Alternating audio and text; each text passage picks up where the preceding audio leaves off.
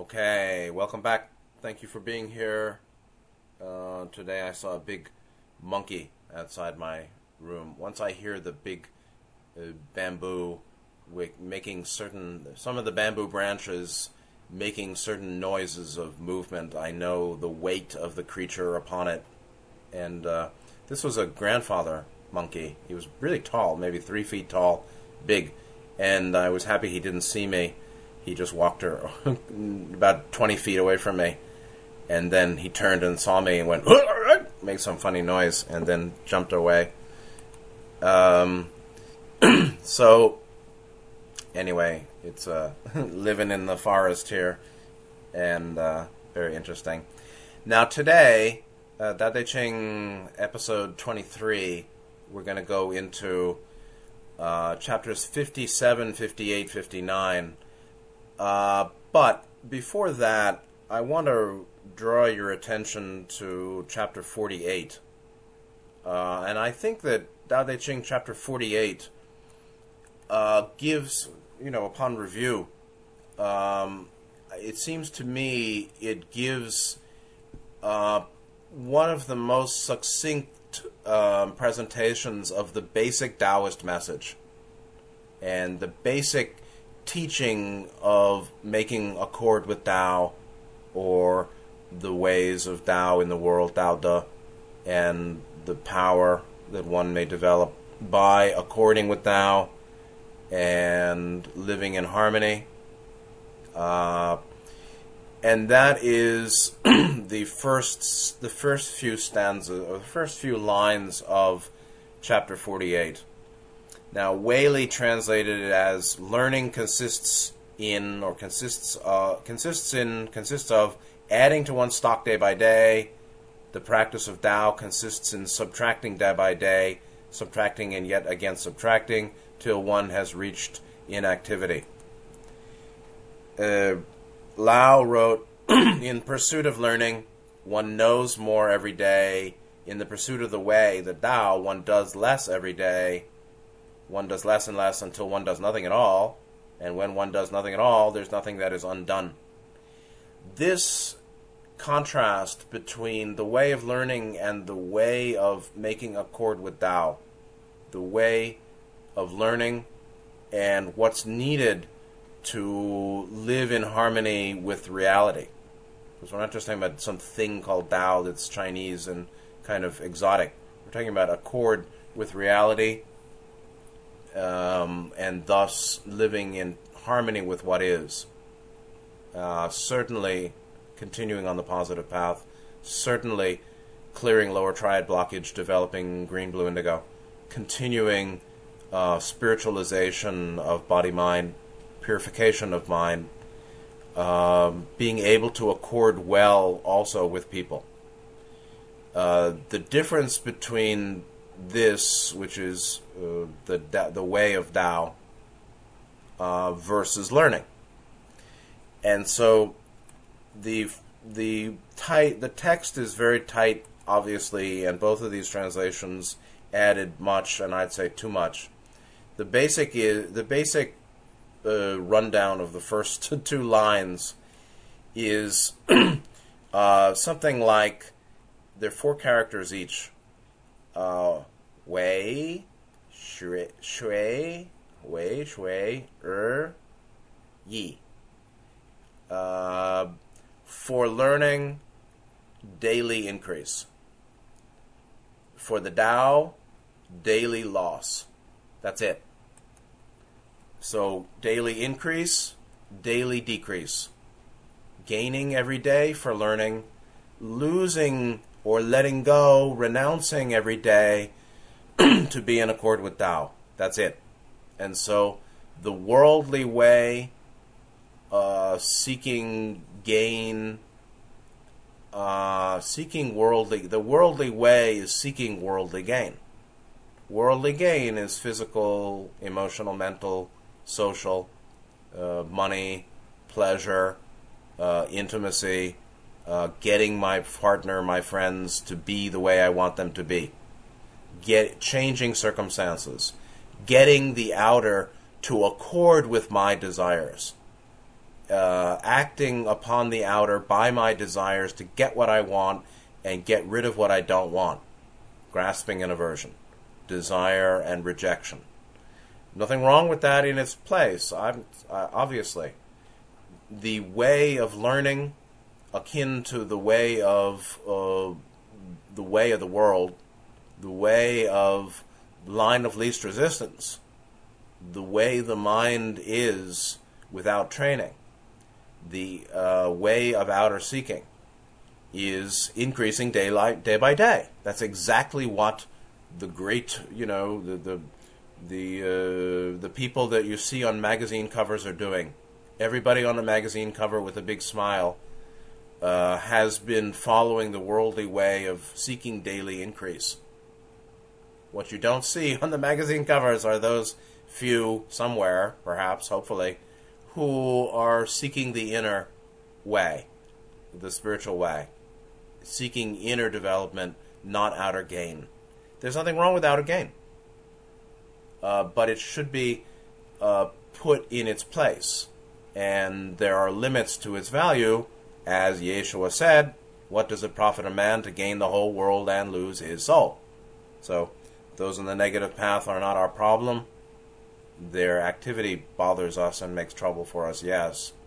But in the end, that's another another unnecessary that we need to let go of, which is fixation, preoccupation, overemphasis, overvaluing, a focus upon their misdeeds. And likewise, even excessive focus on the worldly is unhelpful and needs to be renounced. Meaning, making too big a deal out of all the problems of the world. Now, people can do whatever they want, but the Taoist way is not social activism. The Taoist way, which is the Buddhist way, which is the mystic pathway of all religious spiritual traditions, East and West, is prioritizing and valuing the inner work over the outer focus. The outer focus of accumulation, the outer focus of critique or social activism. These are three outer foci, outer forms of outer focus. The focus upon fulfilling my desires to get more and get rid of bad things, and some of that, some of this is necessary. It's a matter of proportion and proper measure. That's the high way, I think, is seeking the proper measure of outer seeking and inner focus. Outer seeking, again, is a rearrangement of outer circumstances, getting rid of what I don't like and bringing in more of what I like, trying to fulfill my desires to get stuff, pleasure, or wealth, or praise and position and fame, name and fame, or fame and wealth, wealth and fame and name and gain. Nothing wrong, If you're into it, go for it, man. It's your thing. Have fun. That's one form of outer seeking. Another is obviously relational in terms of particular, not just seeking partnership, which is totally reasonable and important, really, but enforcing one's will on one's partner or one's friends, trying to make them as we wish them to be. Some degree of that is simply being honest about how I feel with you as you are. And another portion of that is harmful. Beyond a certain line, in terms of expression of what I want, what I don't like in relationship, is harmful to self and other. And so that's another form of outer seeking, and then social activism could be considered another, trying to reform society. So whether it's trying to reform society and fix the ills of those around me, or critique them, or censor them, or knock them down, or working in relationship or friendship to change the other, or seeking pleasure or physical comfort or wealth or power and position and honor and praise and all that, career path. All those forms of outer seeking are right and good to a degree, and beyond that degree they're harmful to self and other. But that's all associated, that's all on the side of the worldly, akin to learning, which is a daily increase. On the other side, you have the spiritual, the inner, which is continual releasing of what's unnecessary. That's the Taoist way. And the Taoist is really not even somebody necessarily who's seeking some kind of balance. The original Taoist teaching is the way of renunciation. And you're going to see that in chapters 57, 8, and 9 also, how that very deliberate valuation of renunciation, of letting go, of being without entanglement, of inner focus rather than outer seeking, how it's presented, how it's understood in relation to society, or that particular prioritizing the inner,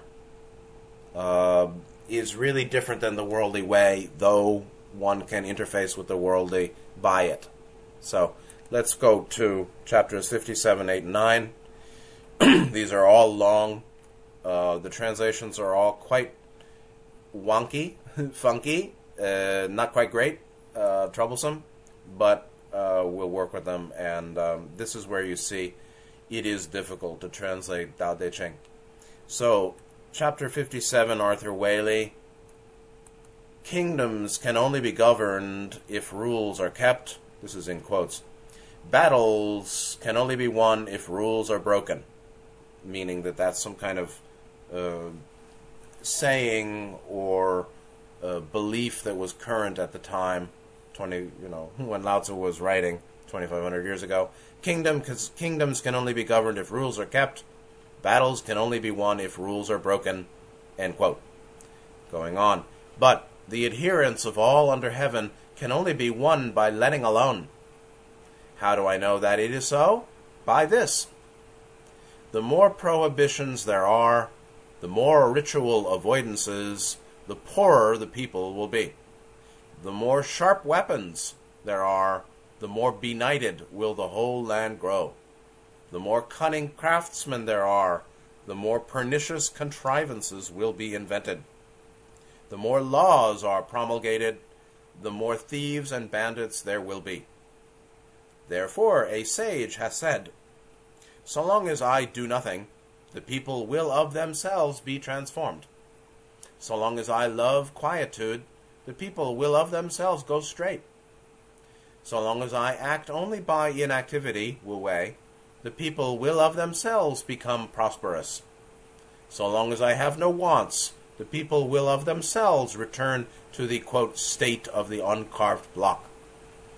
And so, here we have first a presentation of a common saying of the time in terms of governance and battle, focusing on the worldly or the very common ordinary way.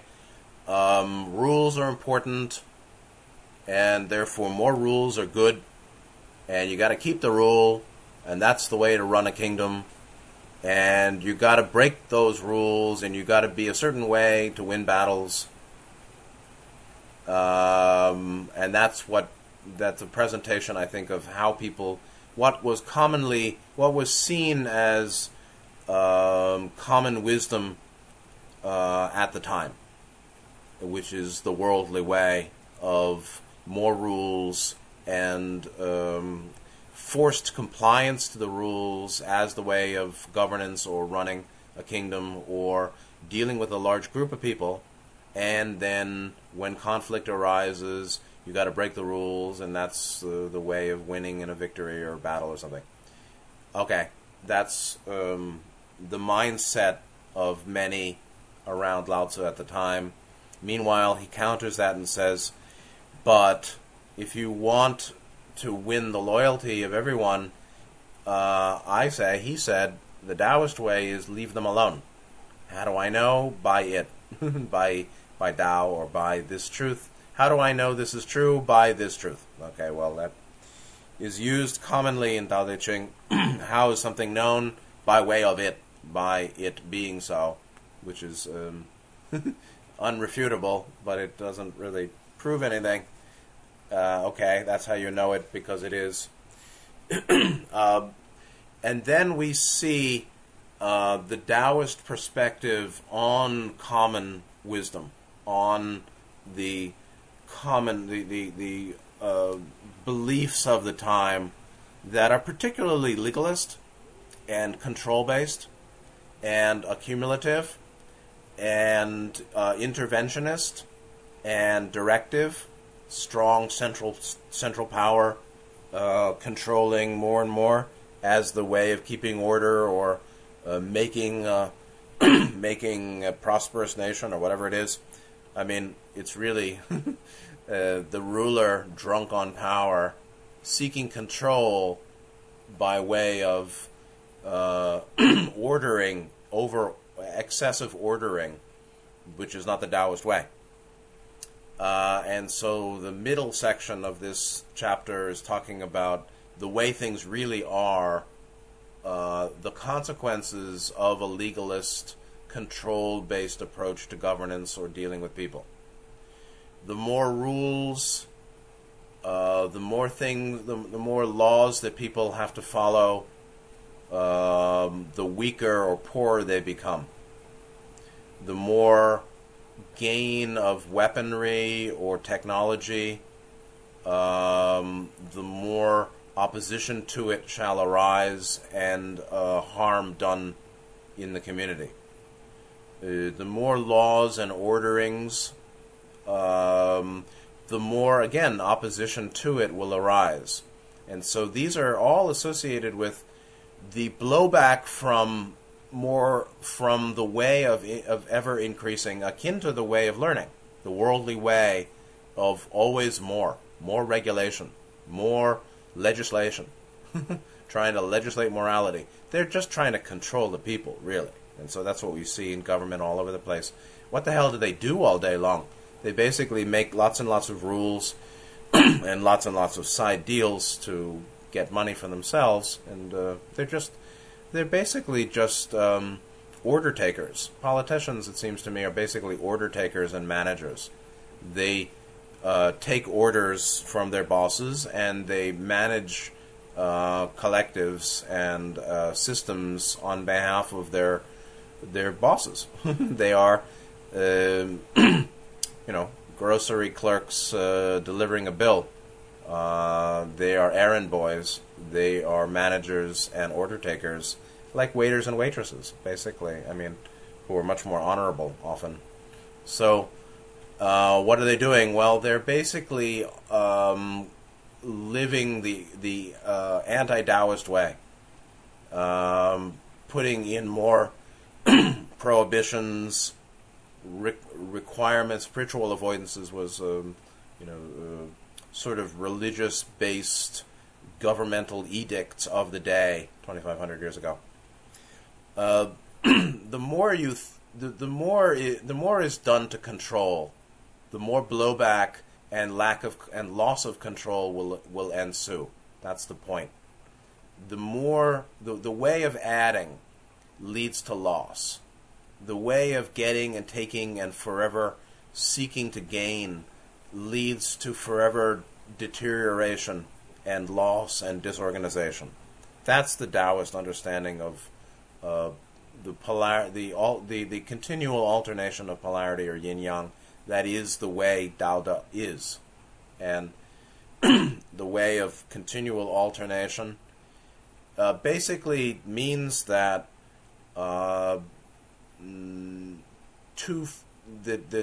as they say, stretch the bow to its limit and it'll break. Too tight leads to too loose, and too loose leads to too tight. Now, in some cases with a therapeutic mind, that's helpful. Sometimes it's good to go to excess to find balance. But the worldly way of ever increasing, gaining, getting, taking, holding, and controlling, and ordering, that inevitably leads to continued loss and conflict and opposition and disharmony. That's the point. And so the opposite of that is the way of the sage, doing nothing, loving quietude, in non-interference way. And the Taoist view is that the environment responds to that in a positive way. D.C. Lau, 57, govern the state by being straightforward, wage war by being crafty, but win the empire by not being meddlesome. How do I know that it is like that? By means of this. The more taboos there are in the empire, the poorer the people. The more sharpened tools the people have, the more benighted the state. The more skills the people have, the further novelties multiply. The better known the laws and edicts, the more thieves and robbers there are. Hence the sage says, I take no action, and people are transformed of themselves. I prefer stillness, and the people are rectified of themselves. I am not meddlesome, and the people prosper of themselves. I am free from desire, and the people of themselves become simple like the uncarved block. It's actually, seems to me, a better translation from Lau here. And he actually cleans it up a lot, meaning a clear exposition, it seems to me. In the first section, again, to govern, be straightforward, waging war or dealing with a real enemy or an opponent, you got to be crafty or clever and strategic and calculating.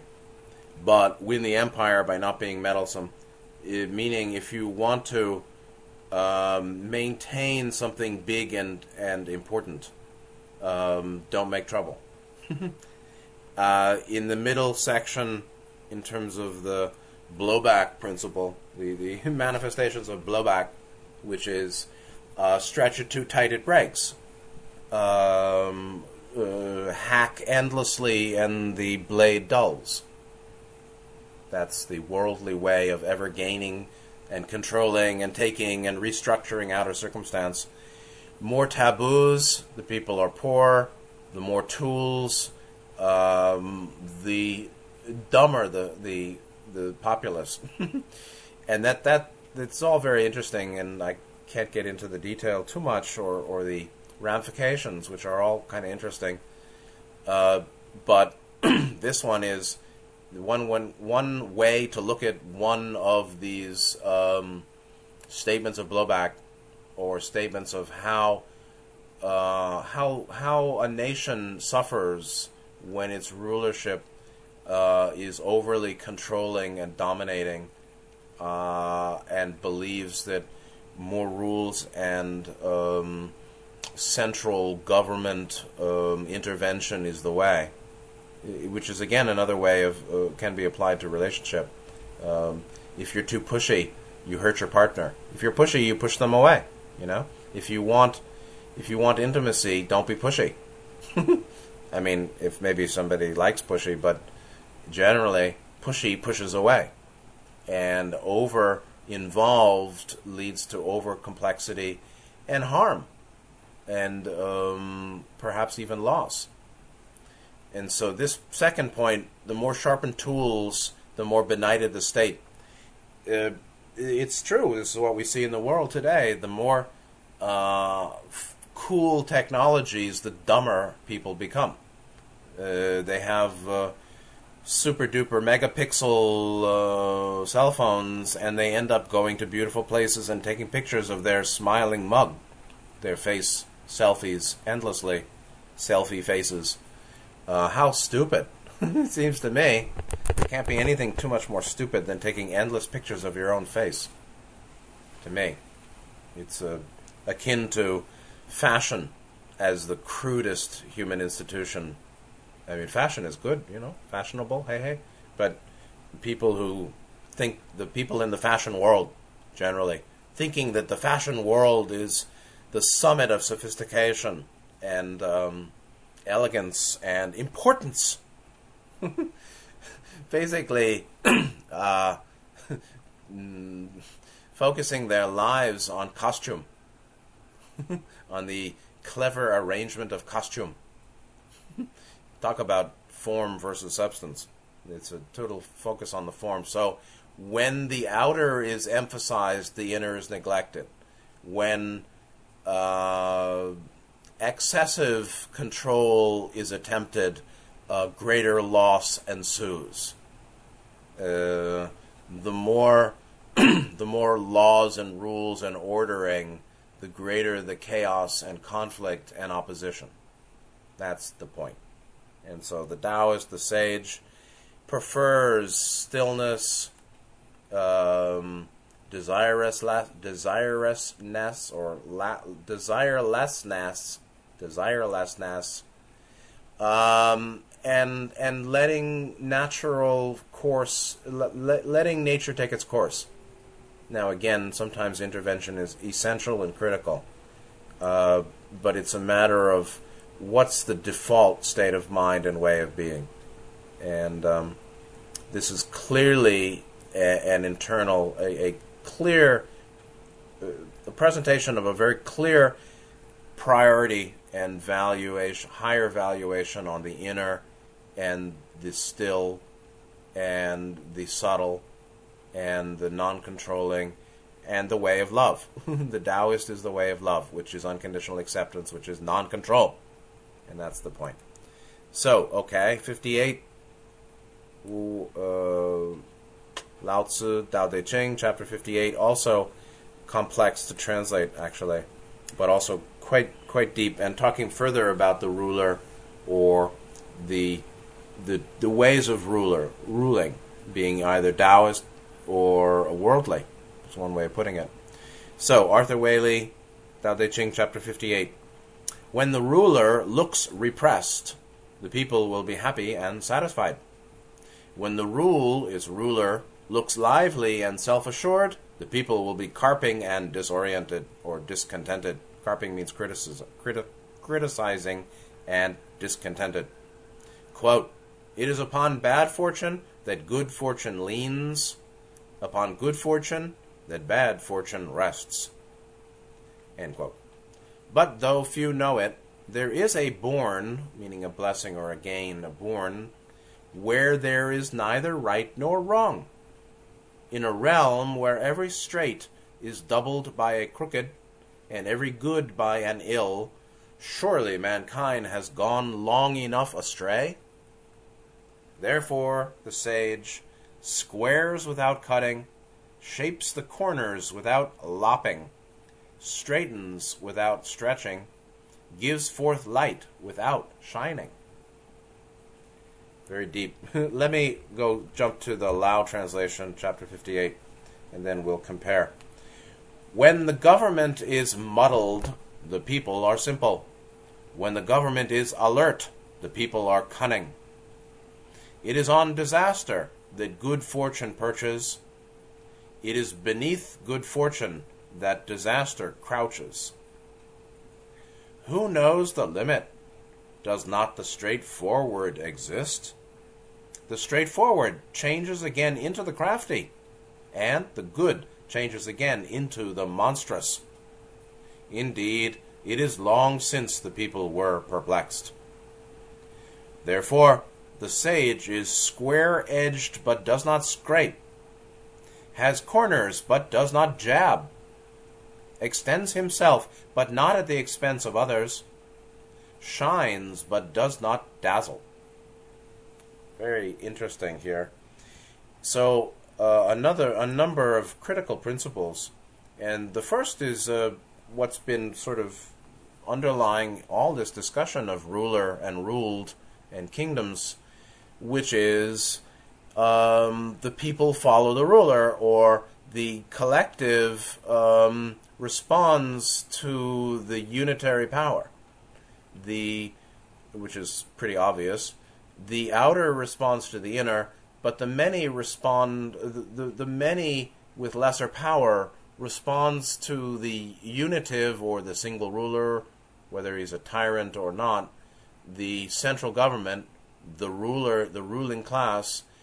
Inevitably, the collective responds to it, and the conditions of the collective are profoundly influenced by the directives or the way of being of its rulership.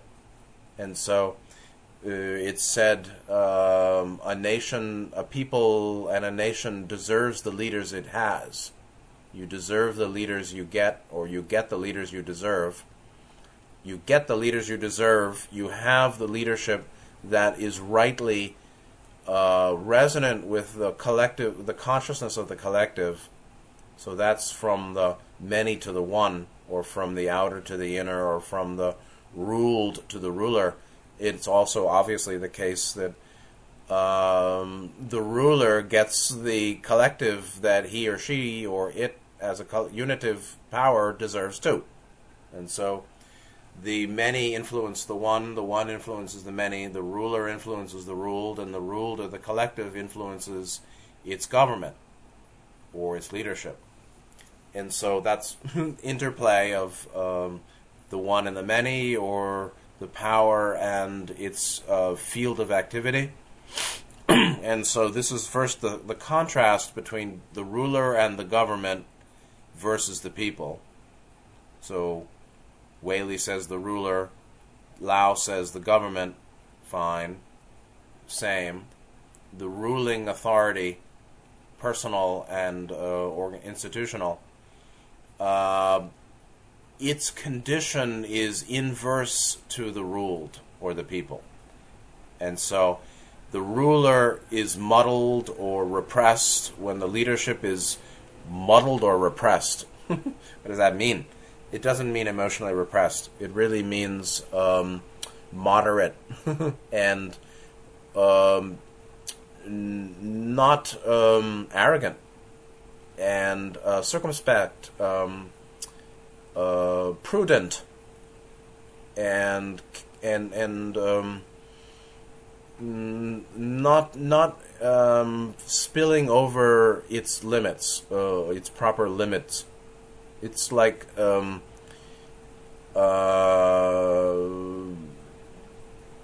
Singapore versus Bolivia.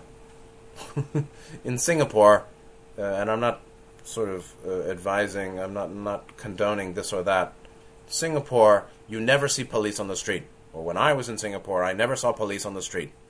But when I talked to people about this or that, they said, "Oh, they're around. They're just undercover, all of them." And so that has a certain effect on the people. Versus Bolivia today, which is seems to be right-wing fascist and certainly militarist and very aggressive government. Military on the streets versus no police seen. So the Taoist way is closer to no police ever seen, yet the people govern themselves. That's ideal.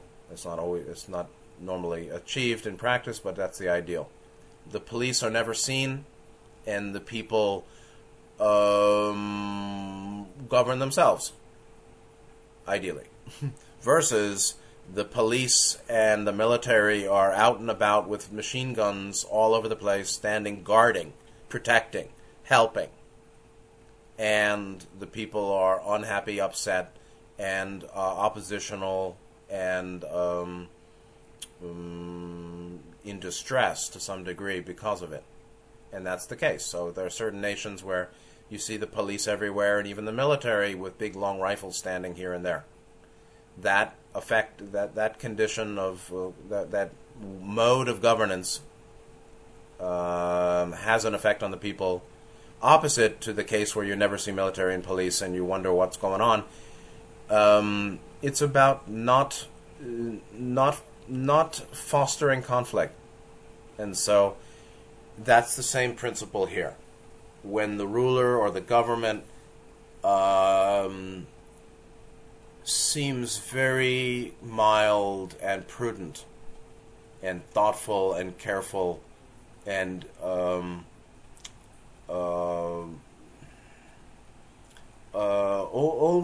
almost burdened, grieved by the burden of responsibility, the people don't fight, generally. Meanwhile, when the ruler or the leader or somebody walks around, in purple robes, finery, and struts their stuff, the people around are complaining and unhappy, or alert to protect themselves against such arrogance and apparent abuse of power. And so that's the same kind of thing. And we can see that in different types of nations whose governance or governments are either heavy-handed militarily or very subtle and otherwise. So Hong Kong had a very mellow police department, and now you look at what's happening. That's a different case, it seems. That's a case where the ruler was very light-handed, and now the ruled or the collective or some portion of it became quite violent. That's another matter, and obviously it's more complicated. But this point, it's upon bad fortune and good fortune interplay and interchange. And so I think that Lau's translation is very elegant. It's on disaster that good fortune perches. Beneath good fortune, disaster crouches. And so good fortune rests above disaster, and thus below good fortune is disaster. So you have a hierarchy.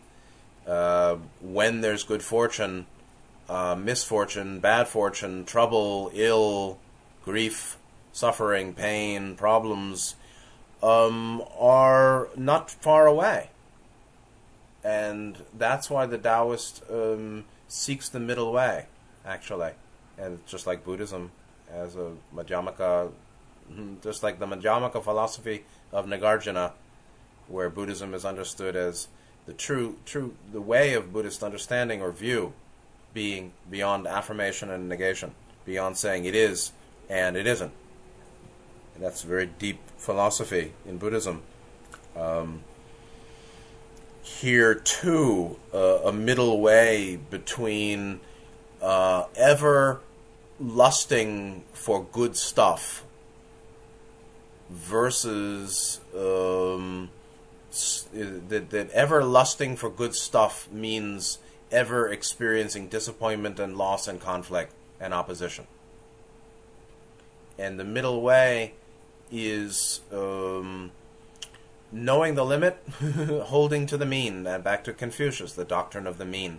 So Taoism, like Chinese culture, classically at least, is very deeply appreciative of the middle way, a middle way, order without imposition and control, and freedom without harm to self and other, something like that.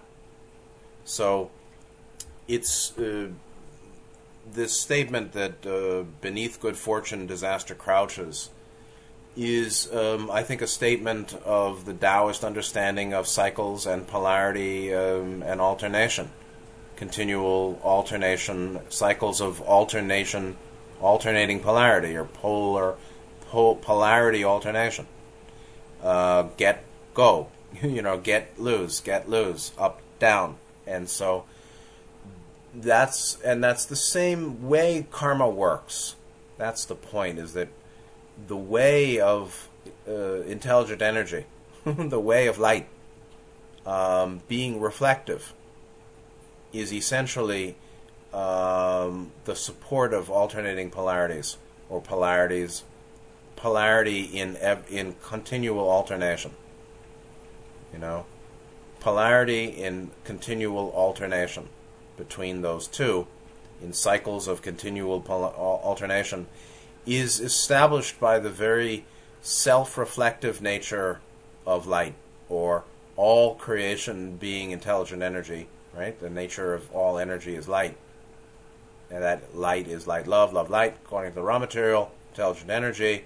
The photon, the nature of chi, or prana, being the substrate of all form and all creation, all matter. Therefore, all is all the countless forms are expressions of a single underlying light, a single substance. And so you've got one substance in countless unique different forms, always interacted with each other in ways of conservation of energy and causality, cause and effect. That's what leads to continual change. But because you have continual the ontological reality, or the fact ontologically that you have every person is different, every form is unique and different, while its underlying substance is absolutely the same. This is associated with polarity. This is one of a very strange discussion here of the basis of polarity being the ontological fact of a single underlying substance of chi, or prana, or intelligent energy, or light with a capital L, love, light, light, love, being the substrate, the substance that takes form in countless unique and always different appearances, or bodies, or energy fields of beings and planets and people and places and this and that and the other thing. The forms are ever different, never the same, never, while the underlying substance is always the same, or its true nature is always the same. The true nature of the substance of all form is always the same, while its appearance is always different and unique. That's a essential ontological polarity. For anybody who still knows what the hell's going on here, which is very strange talking. That's ultimately comes out as polarity of day and night, and gain and loss, and control and disorder. So control leads to disorder. And non-control, or wu wei, non-interference, leads to perfect ordering, or respects perfect ordering, or appreciates what is, and that's a perfect ordering. So, who knows the limit? Doesn't the straightforward exist? And so again, what's straightforward changes to crafty, the good changes to monstrous. There's always that alternation, and therefore wu wei is the key. and one understands it by stillness and non-meddlesomeness, and that is learned by a daily decrease, a daily loss, a focus on the inner that is a perpetual simplification, purification, centering. The center is one, right?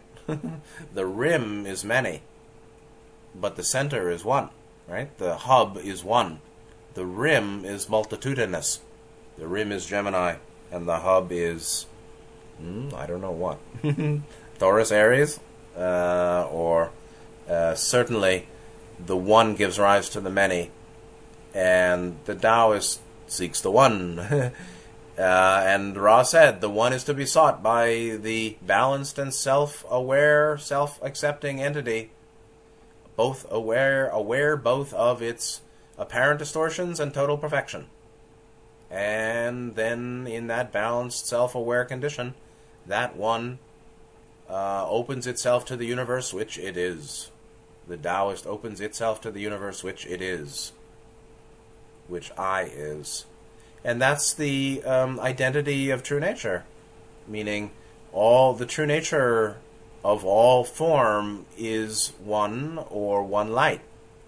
It's one substance, which we call prana or chi, or intelligent energy, or the photon, which is basically light, love, love, light. And that's what is one. And the forms are many, many. So countless waves in the one ocean. Therefore, and I see the time is rolling along here. Okay, we still got time.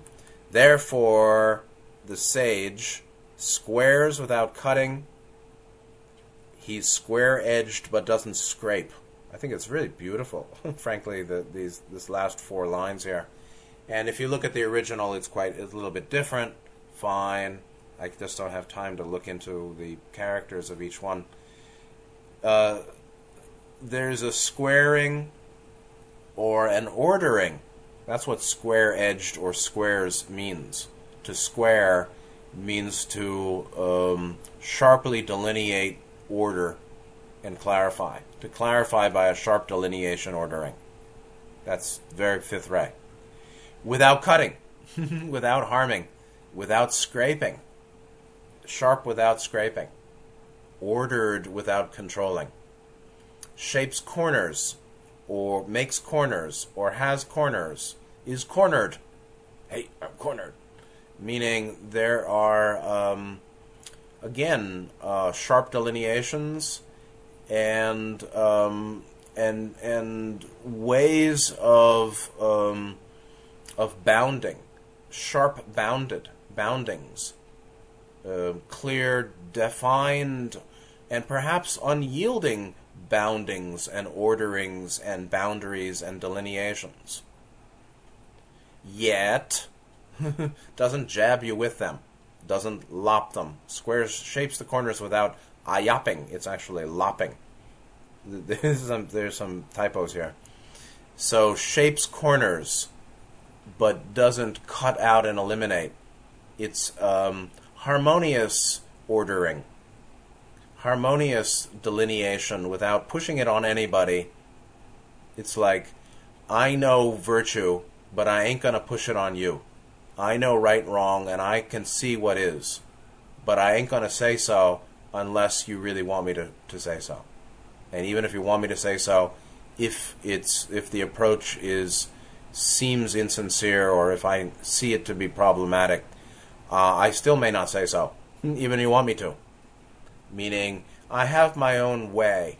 I have my own rule, or rules, or orderings, or boundedness, or squarings, codes of conduct, principles. But I'm not going to push it on anybody, and I'm not going to make trouble by them. And there's flexibility too. And you're free to be yourself, but not when you make trouble for me. This kind of thing. I mean, the Taoist's not a dope, so he's not so attached to stillness that he's getting kicked around. Straightens without stretching, or extends himself, but not at the expense of others. So there's a straightening, there's an expression, there's an extension, there's a movement, without any danger to internal integrity or others' well-being. Shines but does not dazzle, gives forth light without shining. So, radiating without shining. Of course, this goes back to the I Ching, brightness without glare. Brightness without glare is giving forth light without glaring, without being glary. Knowing without being a maniac. Non-maniacal knowing. Not being an asshole. Don't be an asshole is a primary Taoist teaching, actually. Shines but not dazzle. Anyway, it's very lovely here, and one could profitably contemplate such wisdom and continue on gaining or releasing. Chapter 59. Let's go just Weili, then Lao. Also, complex translations here about ruling and the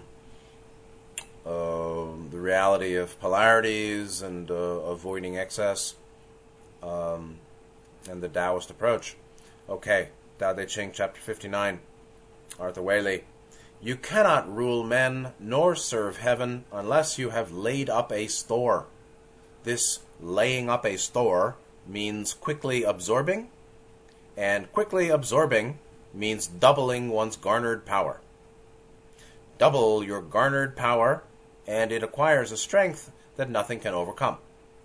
If there is nothing it cannot overcome, it knows no bounds. It knows no bounds. And only what knows no bounds is huge enough to keep the whole kingdom in its grasp.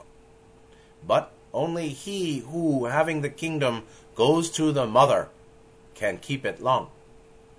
This is called the art of making the roots strike deep by fencing the trunk, of making life long by fixed staring. So we could obviously have a reference here to Taoist yoga.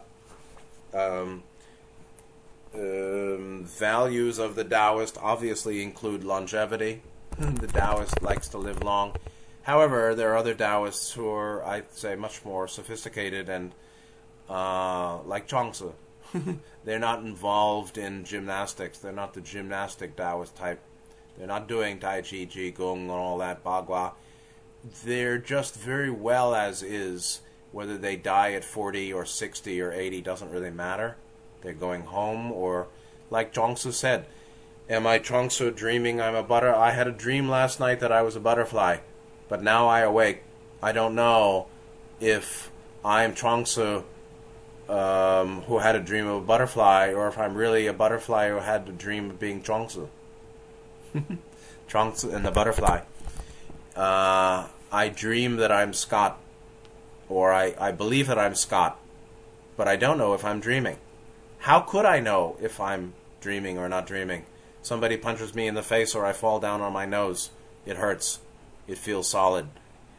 Dreams have such experience too. Right? Dreams have such experience. So, how do you know? You don't know. I don't know. So much won't be known until we're finished. I just was taking a shower yesterday, as I am wont to do once a day, and thought about basically a dozen major episodes in my life that I would love to, that I'd be asking for clarification on in the life review to come. Things that we really can't understand. If I had made a different decision, what would my life have become? What was the purpose of these people coming into my life, or this person at that time? What did I intend to learn, and did I, and how well did I do? What happened to those people who did harm to me? Where are they now? Did they go to hell? Are they in the Academy of the Demons? Are they serves to self-oriented, or are they suffering in hell? Or was it nothing like that at all? What was the karmic basis of these events that happened to me, that were good and bad, these opportunities and these challenges? What were the karmic roots?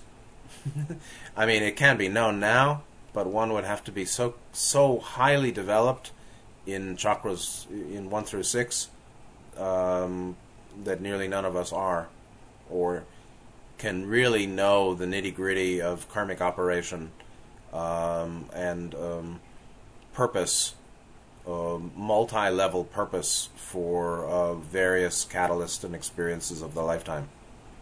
So, anyway, that's heavy stuff. But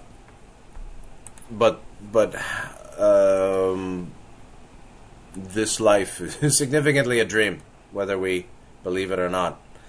Okay, so here we're talking in 59. It's very difficult to actually understand. The ruler, again, in the way of Taoist ruling or proper harmonious non-interference-based ruling, the idea of laying up a store, the meaning gaining and that's, in some ways, this whole chapter may be about Taoist yoga. And so lay up a store, as Whaley put it, you're quickly absorbing. You see, he put a lot of quotes around because I think actually it's not a certain translation, and it's all figurative in a certain way. And I think he's not sure what was the intended meaning. But the point is that ruling men, or being in relationship, a harmonious relationship, and leadership, and service to all, or serving heaven, requires garnering requires which is power, virtue. Jesus, his power was complete. And in fact, in the Greek, I believe it is in the Greek, maybe Hebrew too, there is some understanding that power and virtue are synonymous. True power, or greatness, inseparable from rightness. What's truly great must be right, and that's power. So it's power, virtue, power. I believe that's actually, there's some indications of that in the New Testament and in either Greek or Hebrew. The result of that is gaining or living in accord with Tao equals gaining which is basically spiritual power, which is basically chi, or prana, which is having a 7-chakra energy system that is significantly non-obstructed. Hey. So energy goes from root to crown pretty well. And one seems to have a spiritual power. Hey. And that's so-called And that acquires a strength nothing can overcome, knowing no bounds. And only that boundlessness... I mean, I don't know. I'm not this, but I imagine the idea is that... you can see...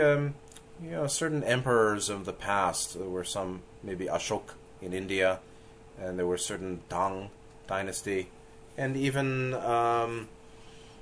Akhenaten's dad, Amenhotep III, Amenophis, presided over a time of great empire expansion and arts and culture. Supposedly, who knows? But a truly divinely inspired king, or a truly virtuous ruler. There have been a few instances, presumably, in human history in the last 4,000 years. Is one akin to that one whose power knows no bounds, or is in harmony with Tao, and therefore ends up accumulating or being a receiver-transmitter of intelligent energy significantly, which is which is power, virtue. Virtue is power. Virtue-based power. Only that can keep a huge territory with lots of people in harmony and peace and prosperity and cultural development, I guess. So then we have the last few lines, which Whaley, I think, caught, and D.C. Lau didn't. Only, but, even though that one with great or virtue power, or access to that, or great spiritual righteousness, may well keep a whole kingdom in its grasp, or prosper and support a whole collective large territory of people, only he who, having that kingdom, goes to the mother, can keep it long. So there's one thing about getting it, there's another thing about keeping it. One must have, the greater the gain, the greater the and the greater the achievement, the greater the or virtue power, for the one or the ones at the top to keep it. So there's one thing about winning a battle, and there's another thing about ruling a state, and there's another thing about ruling an empire, the other thing about keeping an empire. Having the kingdom can keep it long, only one that goes to the mother. What mother? Actually, to the Tao, as the the essential metaphysical source or spiritual source of all inspiration and nourishment and well-being. The source of Dao is Tao. That's the point. And that's called the art of making roots strike deep by fencing the trunk, meaning protecting the manifestation so as to develop its access to source. The roots being that which accesses source, the trunk being manifestation or expression in the world. So one's expression is guarded, so one's essence is nourished. Making life long by fixed staring. And that's, the longer you sit in samadhi, the more access to intelligent energy you'll have. Hey, that's what we're talking about.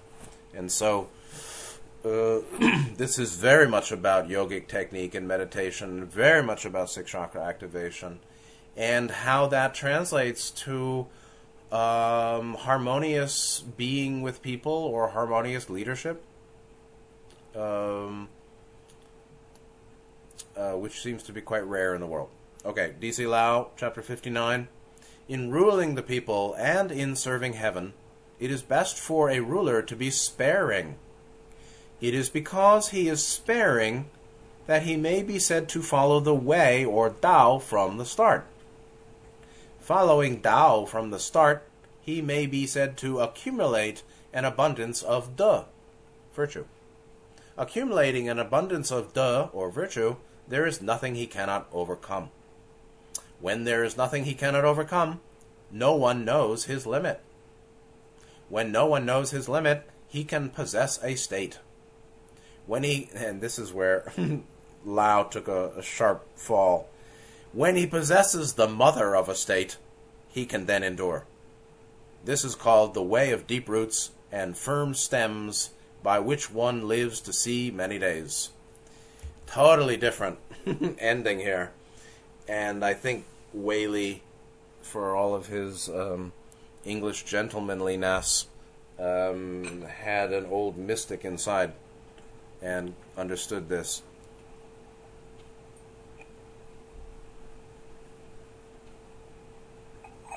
So, but Lao's translation is pretty clean, and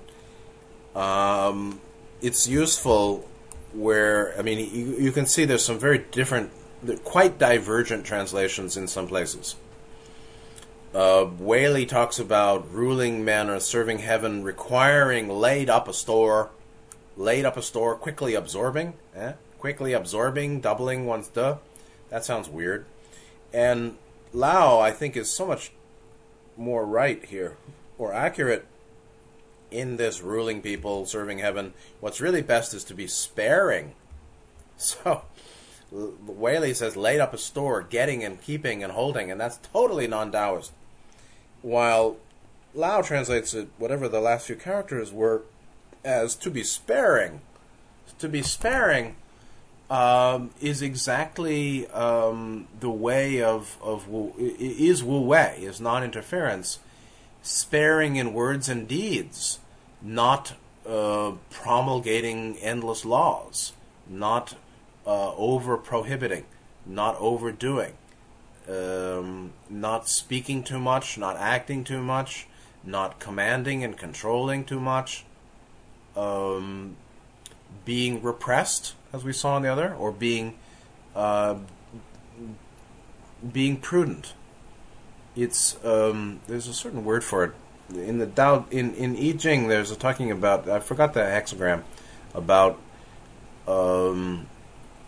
it's a hexagram associated with the proper value of being excessively internal at the right time. That hexagram was associated with a call to be overly circumspect, meaning extremely reverential and quiet and hushed, akin to sparing and repressed or not lively ruler, the opposite of the lively, arrogant ruler, like a MBS. big smiley MBS. So aside, not that way. More like King Hussein of Jordan, who, whatever. But outside, we should stay out of names here because YouTube doesn't like names. So aside from the names, the way of being sparing is akin to the way of being highly circumspect and prudent and modest and careful and slow and not speaking and doing much. And that's sometimes very appropriate. It's certainly akin to valuing the inner as the way of working with the outer, rather than manipulating the outer as the way of being controlling the outer. Make the inner proper, and the outer will fall into harmonious resonance. That's the point. And so, the ruler who is sparing is the one who follows Tao. By that, De, or intelligent energy, or 6 ray energies is accumulated or accessed. By that, one can overcome everything or anything. By that, there's no limit, or it becomes unlimited or unbounded. By that, one can possess a state, or by boundlessness, one can encompass a vast bounded area. The boundless is greater than the bounded, and the limitless. Only the limitless can stably keep a massive bounded in harmony. To keep a massive bounded, a massive field of territory or people, or a massive task in harmony, one must be boundless, beyond bounding. Not getting bigger stuff, but being without limit, being without boundary, meaning deeply formless, not free from naming activity. in the unbounded condition associated with stillness and quiet and non-interfering and samadhi, or equanimity. And so while Whaley said only he who, having the kingdom, goes to the mother can keep it long, Lao, I think, missed the boat and said when he possesses the mother of a state, he can endure. What do you mean, the mother of a state? Who's the mother? The king's mother? No. Going to the mother with a capital M, just as Whaley put appropriately, is going to Tao or resting in Source. The idea is that the source of creation is stillness, or the source of the bounded is the boundless. The source of form is formless. The source of light is preluminal, which is basically intelligent infinity, or infinite awareness, or infinity.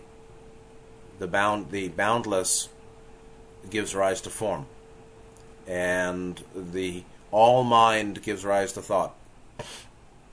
The all power is the source of particular levels or degrees of power. And going to Source, however one can understand that, is akin to going to the mother. That is not possessing the mother of a state. It's the mother of all states, the mother of samsara and nirvana. But it would be appropriate to capitalize it. It's basically going to Tao. Tao seen as all-nourishing, the all-nourishing nature of Tao. Then, again, I think Whaley has a better understanding at the end. This is called the art of making roots strike deep by fencing the trunk, making life long by fixed staring, which is the way of deep roots. Making roots strike deep. That's Whaley. That's where being poetic sometimes helps. Make the root strike deep. Strike the root. It's a very old phrase. Strike the root, get to the core, let the roots strike deep, let the roots go deep. How? By some protection. Of what? Protection of their projection. Protection of what emerges from the roots, which is the trunk, which is poorly, terribly written by Lao as firm stems.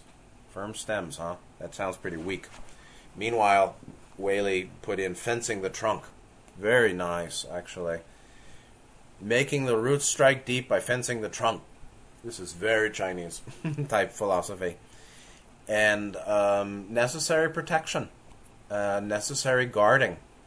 Don't talk too much. Don't act too much. Don't eat too much. Don't sleep too much. Don't drink too much. Don't hurt yourself. Don't go to excess. Nor deficiency. And by that, one may make life longer. One may live to see many days. And certainly, I do think that this was associated with Taoist practice, yoga practice, meditative practice here. So, that'll be it for today. And next time, we'll start at chapter 60. Chapter 60, happily, is smaller and has a very famous line that governing a large steak is like boiling a small fish. You can repeat that and people will like it.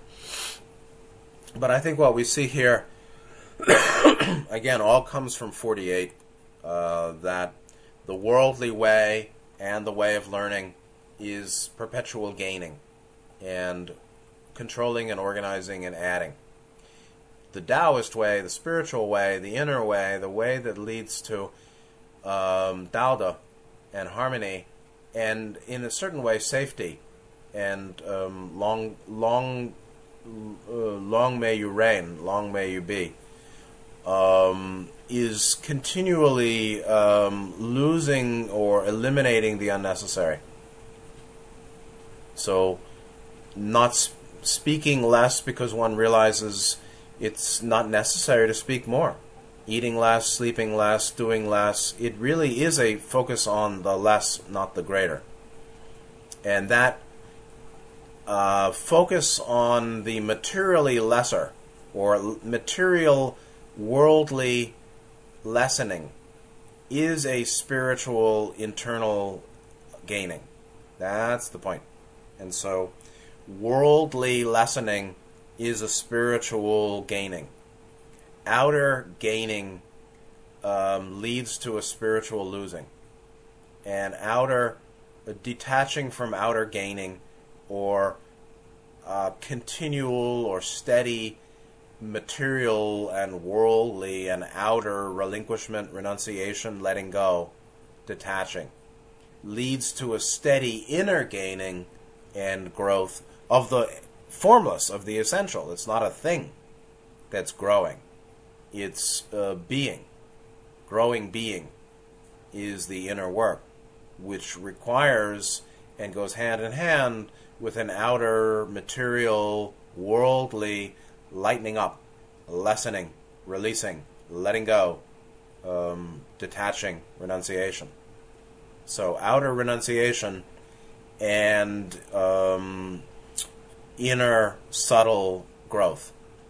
So the inner growth comes from an outer lessening and detaching.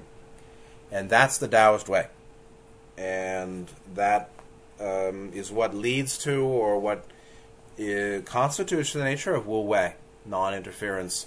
Non-interference with the natural course leads to an appreciation of letting go what's unnecessary, or realizing much is unnecessary, much doing and saying is unnecessary, much thinking and doing and saying is unnecessary. Doesn't help you, it doesn't help me.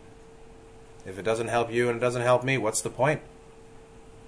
And so, realizing that associates with an inner growing or gaining, but it's not a gaining of stuff or thing, it's a gaining of duh. Dao De, or intelligent energy, or spiritual power, virtue power. That's the point. So, next time, we'll go to chapter 60. I hope you're all well. Thank you for being here with me. Take care and good night.